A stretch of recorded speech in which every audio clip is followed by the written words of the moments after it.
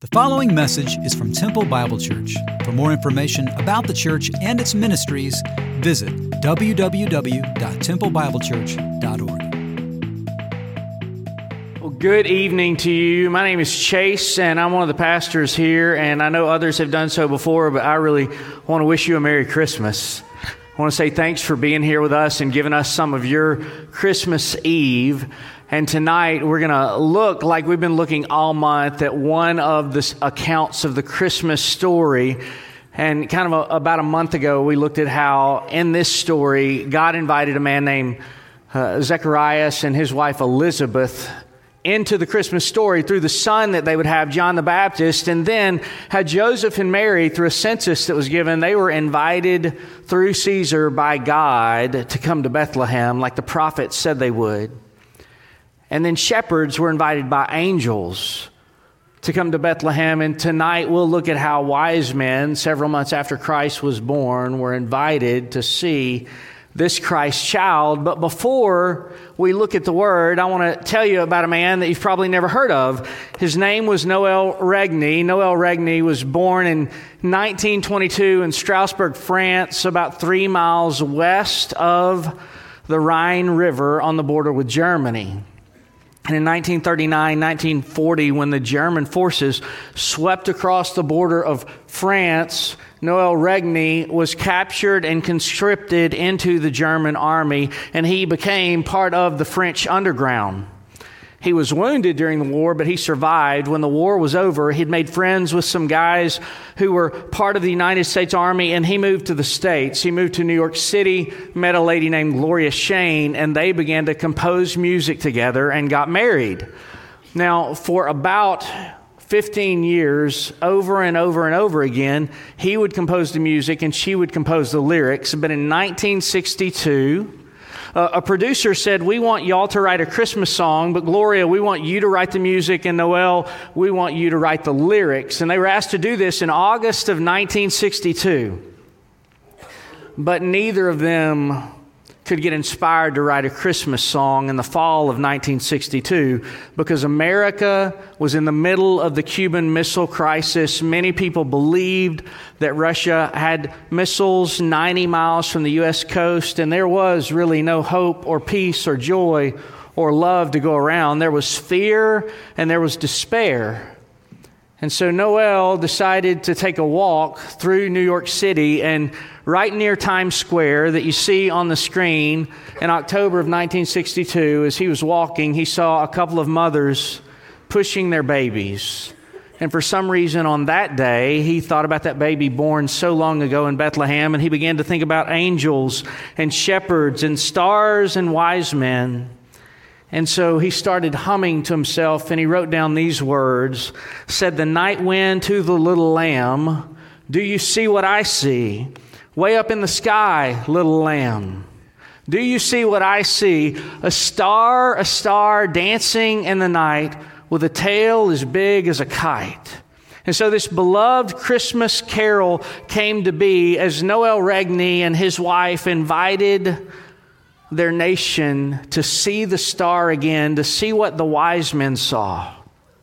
And so tonight, as we look in the Gospel of Matthew and read the first 12 verses of Matthew chapter 2, here's what we are going to do. We're going to be invited to see the star as the wise men did, and we're going to be invited to ask questions as the wise men did, and we'll be invited to answers, and we'll be invited to worship this baby born in Bethlehem who was born to die and rise again. So let's read Matthew chapter 2, 1 through 12, and then pray together and talk about it briefly. Now, after Jesus was born in Bethlehem of Judea, in the days of Herod the king, behold, wise men from the east came to Jerusalem, saying, "Where is he who has been born King of the Jews? For we saw his star when it rose and have come to worship him." When Herod the king heard this, he was troubled, and all Jerusalem with him. And assembling all the chief priests and scribes of the people, he inquired of them where the Christ was to be born. And they told him, "In Bethlehem of Judea, for so it is written by the prophet. And you, O Bethlehem, in the land of Judah, are by no means least among the rulers of Judah, for from you shall come a ruler who will shepherd my people Israel." Then Herod summoned the wise men secretly and ascertained from them what time the star had appeared. He sent them to Bethlehem, saying, "Go and search diligently for the child, and when you have found him, bring me word that I too may come and worship him." And listening to the king, they went on their way. And behold, the star that they had seen, when it rose, went before them until it came to rest over the place where the child was. When they saw the star, they rejoiced exceedingly with great joy. And going into the house, they saw the child with Mary his mother, and they fell down and worshipped him. Then opening their treasures, they offered him gifts, gold and frankincense and myrrh. And being warned in a dream not to return to Herod, they departed to their own country by another way. God, we thank you for this old story that we tell again and again, because it's the story that changed the world. We thank you, God, that Jesus came into this world as a baby, and he came to live and to die and to rise from the dead. And this baby born in Bethlehem now changes everything. So God, let us see with fresh eyes this story that continues to change the world so many years later. In Jesus' name we pray. Amen. Well, these wise men, they're invited to see this star, and they come to Jerusalem, and they come to Herod, and they want to know where the King of the Jews is, and they come as answers to prophecy. See, 700 years before Jesus came to earth as a baby, the prophet Isaiah had written that a virgin would conceive and give birth to a son.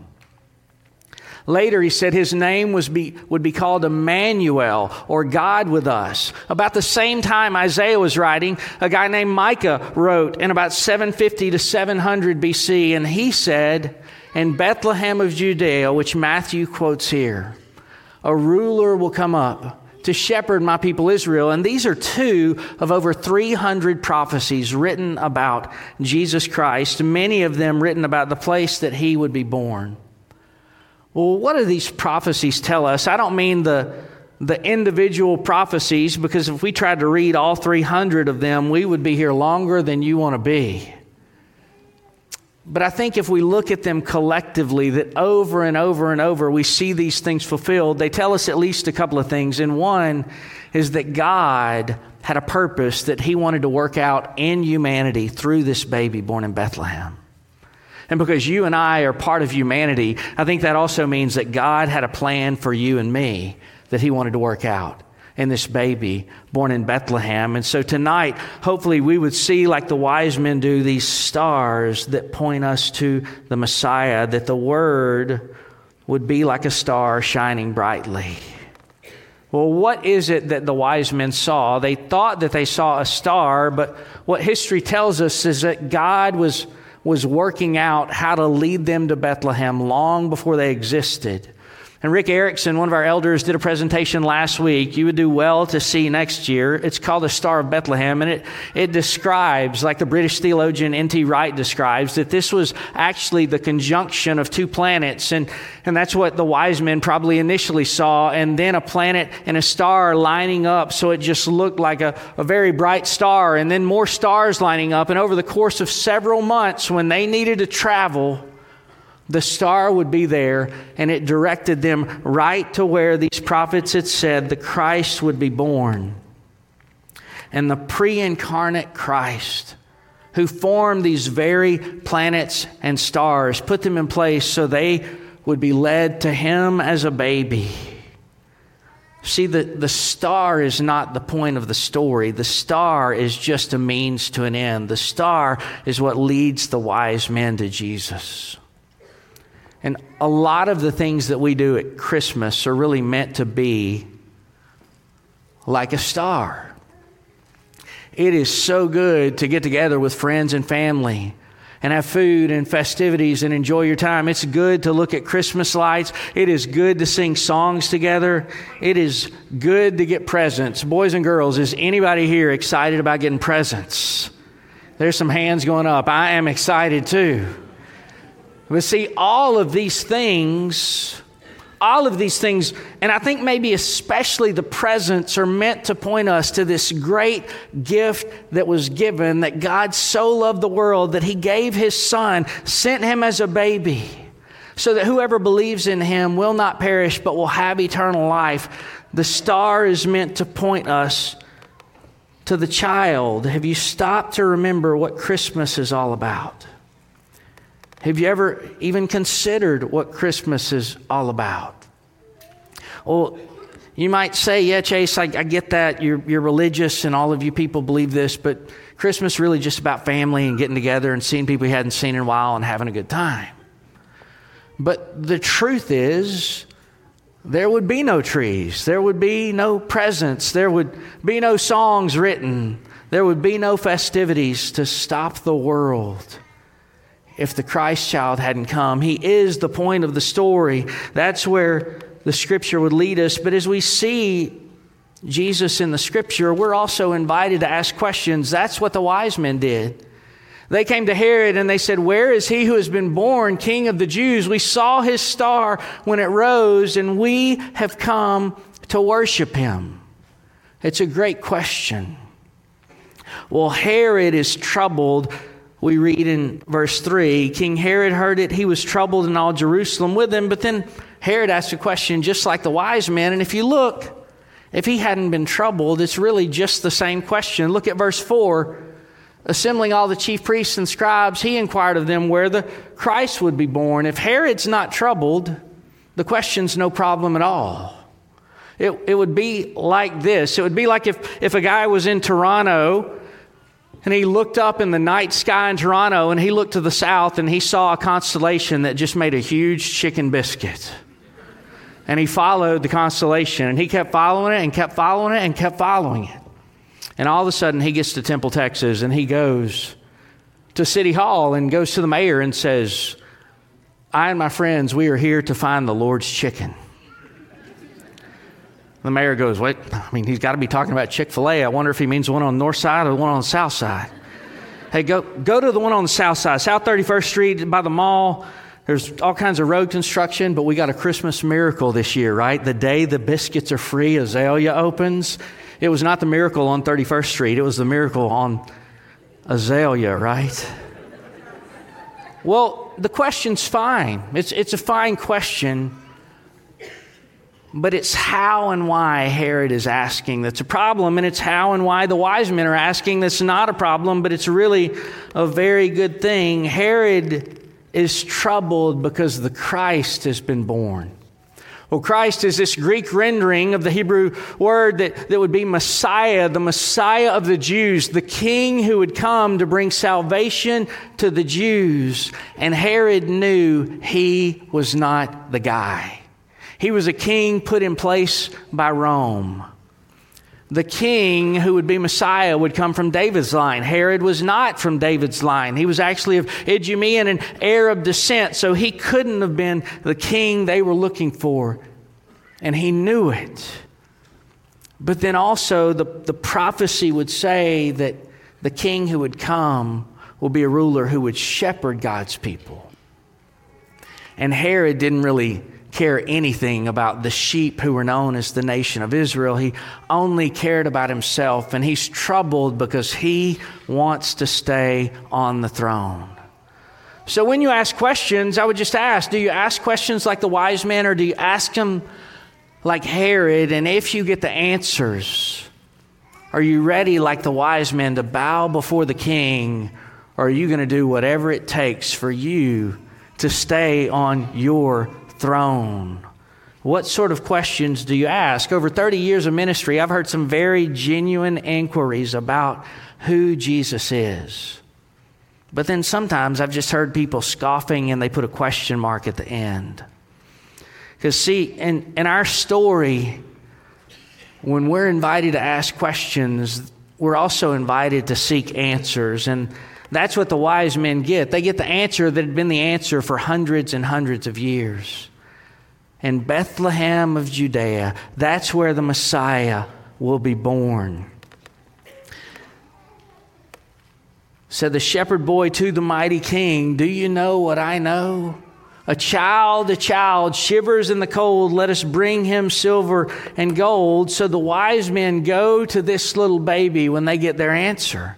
Now we know that there were more than 3 of them, and we know they're probably of Babylonian descent. They probably came from Babylon. Maybe they had even heard stories passed down through the generations going back to the time Israel was exiled in Babylon, when Daniel and the 3 Hebrew children were there.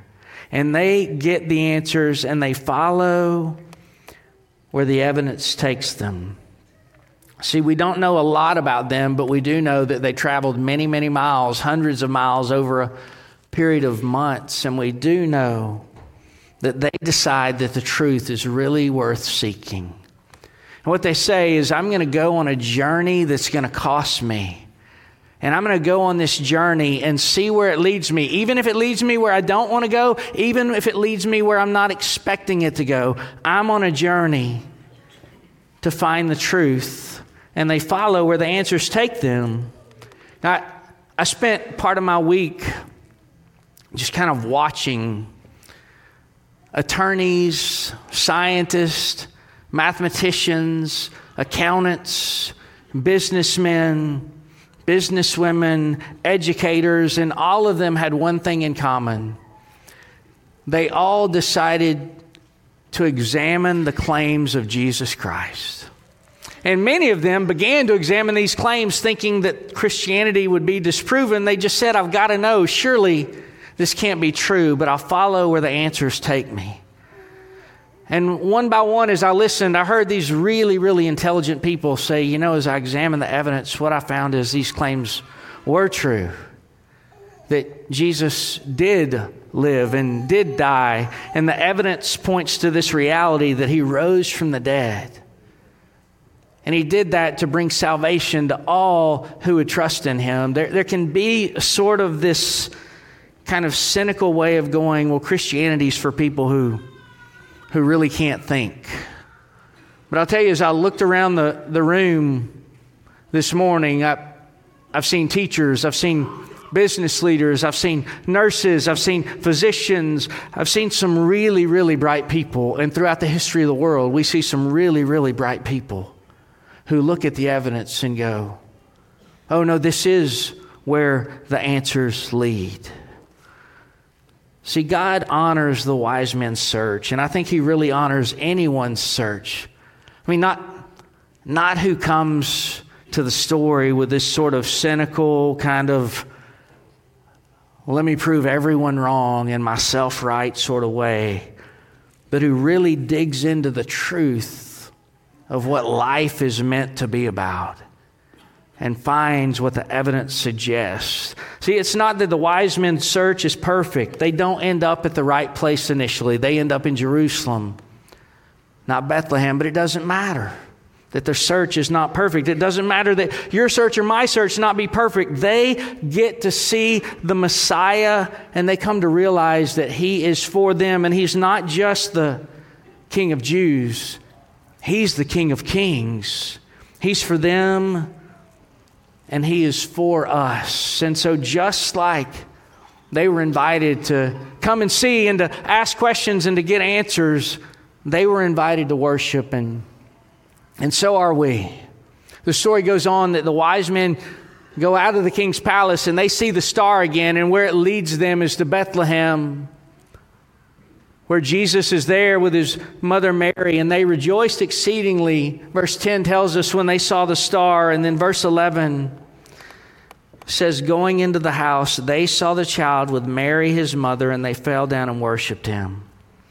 Then opening their treasures, they offered him gifts, gold and frankincense and myrrh. Well, if he's just a king, why worship? And then if they're going to worship, what do their gifts have to do with their worship? Well, I think their gifts, again, point to this reality that Christ was coming. Isaiah, the guy who said that the Messiah would be born of a virgin, that he would be called Emmanuel, God with us, that the people who were walking in darkness, like Israel was walking in the darkness of Roman occupation, would see a great light. That same Isaiah said that multitudes of camels will come from afar, and they will see the glory of Israel, and they will bring gold and frankincense. And that's what happened on this night. See, the actions of the wise men just display really amazing faith, in my opinion. They believed in Christ before they saw him. They followed the star, but that's not all. They journeyed hundreds of miles when the leaders of Israel wouldn't journey 3 or 4. They believed when they saw him as an infant, and they worshiped. Jesus hadn't healed the sick. Jesus hadn't raised the dead. Jesus hadn't turned water into wine. Jesus hadn't yet taught, love your enemies and pray for those who persecute you. And however you want to be treated, treat others the same way. And still, they saw this vulnerable and weak baby having every need met by his mother. And when they saw him, they believed, and they fell down and they worshipped. And they brought him gifts, gold and frankincense and myrrh. Well, why these gifts? You know, a lot has changed since the first century, and we don't live in the Middle East. We live in Central Texas. But in the Middle East in the first century, people tended to worship and idolize their health and their wealth and their prosperity. And in the 21st century in Central Texas, there's a tendency to worship and idolize wealth and health and prosperity. And the wise men bring him their treasures. They bring him their gold. They lay their wealth at his feet. Frankincense was a medicinal piece in the first century. It was thought to have healing properties. And so the wise men come to Jesus and they give him this gift. I lay my health at your feet. And then they give him myrrh, which was used to anoint kings and priests. And they say, I give this to you. See, N.T. Wright says this. He says, here, even when Jesus is apparently an unknown baby to the empire, there's a signal of what is to come. The gifts that these wise men bring were things that people in the ancient world would think of as appropriate presents to give to a king or even to the gods. Well, Herod tries to squelch their plan, but it will not work. And for thousands of years, God has been revealing himself to people. And for thousands of years, the forces of evil have tried to squelch what this baby born in Bethlehem came to do, to conquer sin and death and to give life. And the forces of evil cannot overcome this light that's shining in the darkness. See, the child sleeping in the night, he brings us goodness and light. At Christmas, we embrace these themes of hope and joy and love and peace. We have hope that the King who descended as a baby will one day return to take his people home. We're comforted with the peace that God sent his Son to reconcile us to himself. And the grace that this baby brought to save us is the grace that can keep us. There's this joy that we have of relationships in Christ, family that we love, friends that we love. And there's this joy that no matter what this year has looked like, a new beginning is right around the corner. And then we're confronted by the love of God that just will not let us go. That's what this baby brought to bring. Well, the wise men saw the star. The wise men asked questions. The wise men got answers, and the wise men worshiped. And then the last verse in this section of Matthew chapter 2 tells us that the wise men were invited to a different way. See, they didn't return to Herod. they departed to their own country by another way. And I would tell you that I don't just think the wise men left a different way. I think the wise men went away different, because this baby Jesus born in Bethlehem changes everything. Matthew wrote his gospel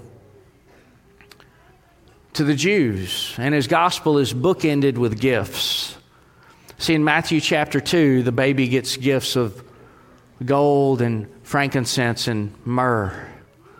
And a Gentile will not say that he was king of the Jews until Matthew 27, when Roman soldiers bring him gifts. They put a crown of thorns and press that on his head, and the next gift is a royal robe that they put on his torn back. And then as a throne, they give him a cross, and one of them says, "Surely this was the Son of God." But there's one more gift given to this baby born in Bethlehem. In Matthew 28, after Jesus is risen from the dead, his disciples see him, and he tells them about a gift that the Father has given to him. He says, "All authority has been given to me in heaven and on earth." And the baby born in Bethlehem gives a commission to his people to make disciples of the nations. He wasn't just the star of the Christmas story. He was the true light shining in the darkness, and the darkness could not overcome it. Well, Matthew's words about this Christ child have rung true for 2,000 years, and they ring true today. Jesus is the King of the Jews. He is the Savior of the world. He is the Son of the living God. And so we're invited to come to him this Christmas, whatever it takes, and to bring him the best gift, the gift of our lives. We're going to sing some Christmas carols together as we close, and as we do, we'll sing that song we referenced at the beginning, "Do You Hear What I Hear?" But toward the end, we'll sing "O Little Town of Bethlehem," and the last verse in "O Little Town of Bethlehem" has a prayer that maybe tonight would be your prayer. Maybe you would pray, "O holy child of Bethlehem, descend to me, I pray. Cast out my sin and enter in. Be born in me today." See, the greatest Christmas gift that you could receive is new life in Jesus Christ, and it is offered to all who believe. Could I pray for us? God, we thank you for the Christ child. We thank you, Lord, that though the world is still dark, the light of Christ shines brightly in a way that the darkness has not overcome. There are men and women and boys and girls in this room who have walked through darkness and difficulty and pain this year. And yet the light of Christ shines brightly with hope and peace and joy and love for all who would put their trust in him. So may we celebrate his birth tonight as we sing, and may we celebrate it as we go away to eat and enjoy our families and enjoy the gifts set before us. And may they all point us to him, the baby born in Bethlehem, who is the light of the world. In Jesus' name, amen.